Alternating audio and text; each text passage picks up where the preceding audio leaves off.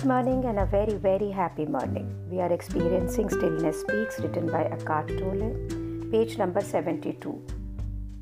Writer कहता है ज़िंदगी में ऐसी सिचुएशंस है जहाँ पे कोई भी आंसर या कोई भी एक्सप्लेनेशंस फेल हो जाती हैं. ज़िंदगी बिल्कुल भी सेंस ही नहीं बनाती.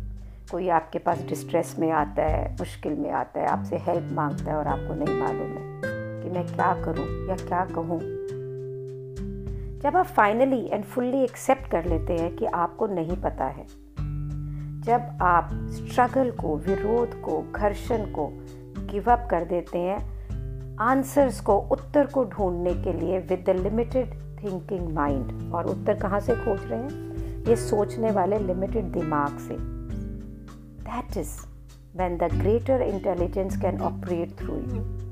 उस समय जो ये यूनिवर्स की इंटेलिजेंस है ना, ये आपके थ्रू काम कर सकती है. And even thought can then benefit from that. और उस समय आपकी सोच इस ग्रेटर इंटेलिजेंस के थ्रू बेनिफिट पा सकती है, since the greater intelligence can flow into it and inspire it. क्योंकि आपकी सोच उस महान इंटेलिजेंस, इस महान इंटेलिजेंस से मतलब है यूनिवर्सल माइंड, वो आपके अंदर फ्लो करके उसे इंस्पायर करता है. Sometimes surrender means giving up, trying to understand and becoming comfortable with not knowing.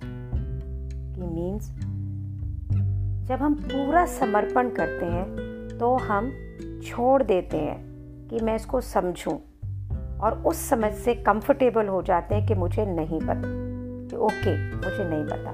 तो अगर इसको हम समावेश करते हैं तो क्या है कि ज़िंदगी में जब भी एक ऐसी सिचुएशन है कि जब लाइफ का कोई सेंस ही नहीं बनता, आपको पता ही नहीं लग रहा कि यार ये क्या हो रहा है, उस समय चाहे वो आपकी ज़िंदगी में हो रहा है, चाहे किसी और की ज़िंदगी में हो रहा है, उस समय अगर हम ये स्ट्रगल कि मैं क्या कर सकता हूँ, ये वो ऐसा वैसा, इसमें से निकल के और अपने आप को समर्पित कर दें, तो जो यूनिवर्सल की इंटेलिजेंस है, that can work through us, that can work in our through our mind, inspire us to take a certain action. तो सरेंडर यहाँ पे क्या मतलब करता है, इसका मीन क्या होता है कि आप कुछ भी समझने से दूर हो जाएं, अंडरस्टैंड से दूर हो जाए, अंडरस्टैंडिंग से दूर हो जाएं और कंफर्टेबल हो जाए कि मुझे नहीं पता है. यू नो, इसका एक बहुत खूबसूरत सा एग्जाम्पल जो मैं हमेशा देती हूँ, छोटे बच्चे होते हैं जब, तो वो कहाँ स्ट्रगल करते हैं जीवन के बारे में, क्योंकि उनके पेरेंट्स होते हैं. मैं अपना एक्सपीरियंस देख के बताऊँ तो मैं छोटी थी तो मुझे लगता था कि मेरे पापा के पास, मेरी मॉम के पास हर चीज़ की कुंजी है, वही मेरा यूनिवर्स थे. और हम कितना रिलैक्स रहते थे कि वो हर चीज़, हमें कई बार बातें सुनने को भी मिलती थी कि बिज़नेस में ऐसे हो रहा है या घर में ऐसा, तो भी हम रिलैक्स थे क्योंकि हमें विश्वास था कि हमारे पेरेंट्स इन सब चीज़ों को दूर कर सकते हैं, है ना. लेकिन अब हम जब बड़े हो गए हैं तो हम कितना घर्षण करते हैं. हमें ये विश्वास नहीं होता कि ये यूनिवर्स जिसका हम हिस्सा है, जिसने हमें बनाया, it can take care of everything.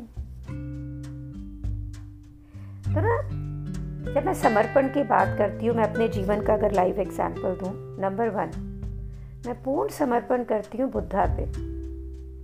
वो मेरे जीवन के लिए मुझे जो भी बोलते हैं, I don't put my mind to it.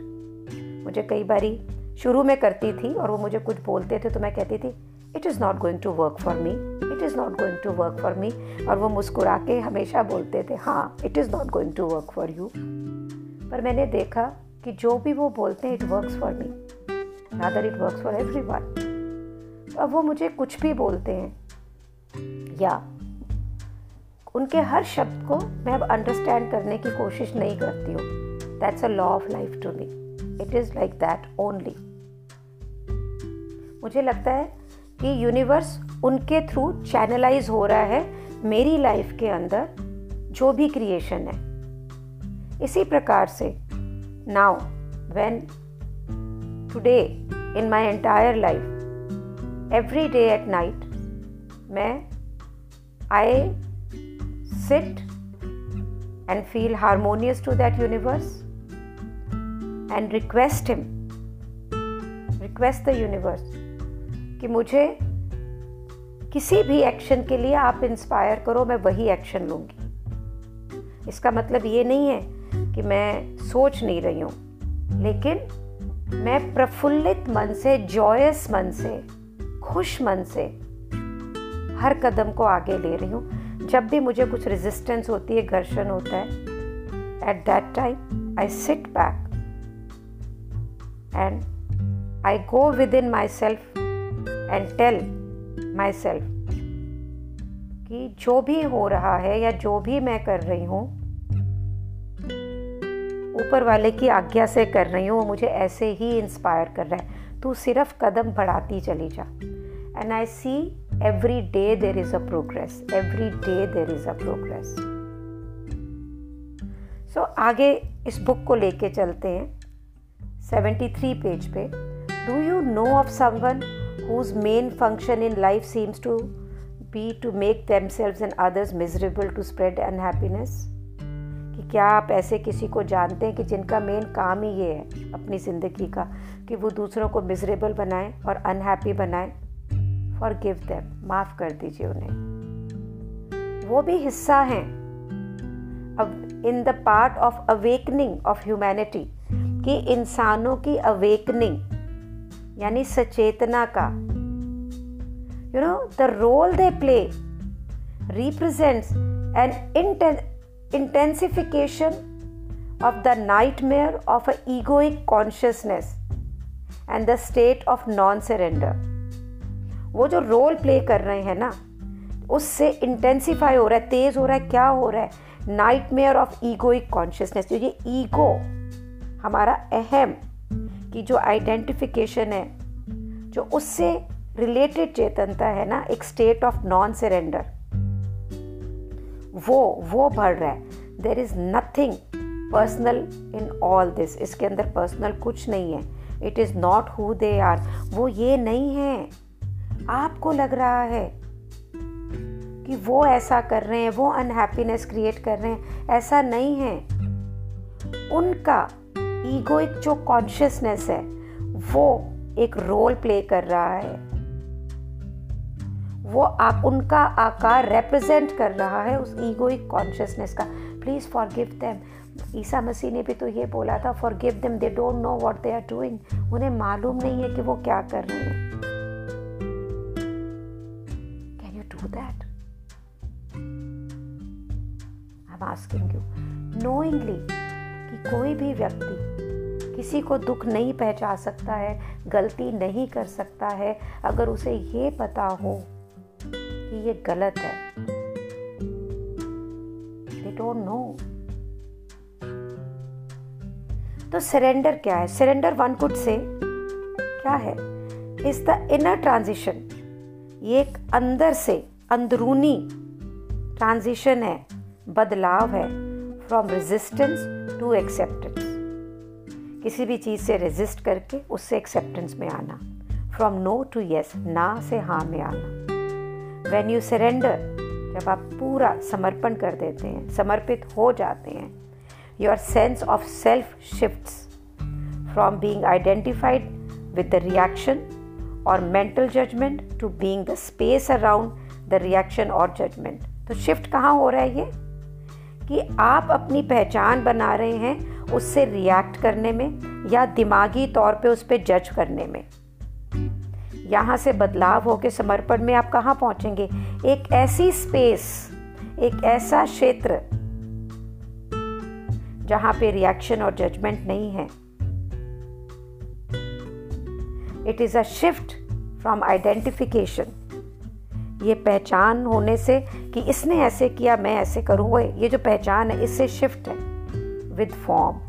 आकार से शिफ्ट हो जाएंगे आप, द थॉट और द इमोशन। उस सोच से शिफ्ट हो जाएंगे, उस भावना से, उस इमोशन, उस फीलिंग से शिफ्ट हो जाएंगे to being and recognizing yourself as that which has no form. और आप अपने आप को पहचान पाएंगे जो आप सच में हैं। कौन? जिसका कोई आकार नहीं है। ये आकार तो आपको मिला है क्योंकि जो यूनिवर्स है ये चैनलाइज होता है इस आकार से, वो अपने आप को एक्सप्रेस करता है अपने आकार से, लेकिन जो हिस्सा है आपका यूनिवर्स का, दैट्स नॉट आकार, that is what? Spacious awareness. वो चेतन सचेतना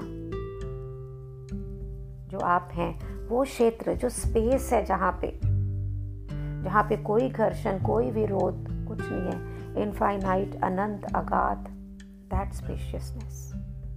और जैसे ही ये स्पेशियसनेस जीवन के अंदर आती है ना, तो क्या होता है? You become silent, you become aware of that silence, and immediately आपके पास एक अवस्था आती है जहाँ पे इनर स्टिल अलर्टनेस होती है, and you are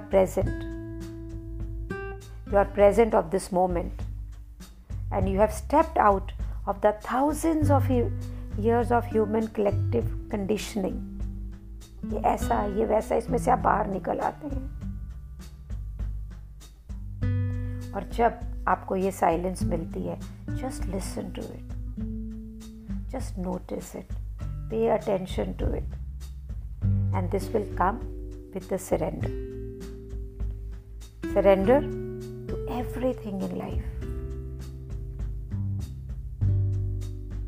Believe me, it's a beautiful practice to do, and it can take you to another space.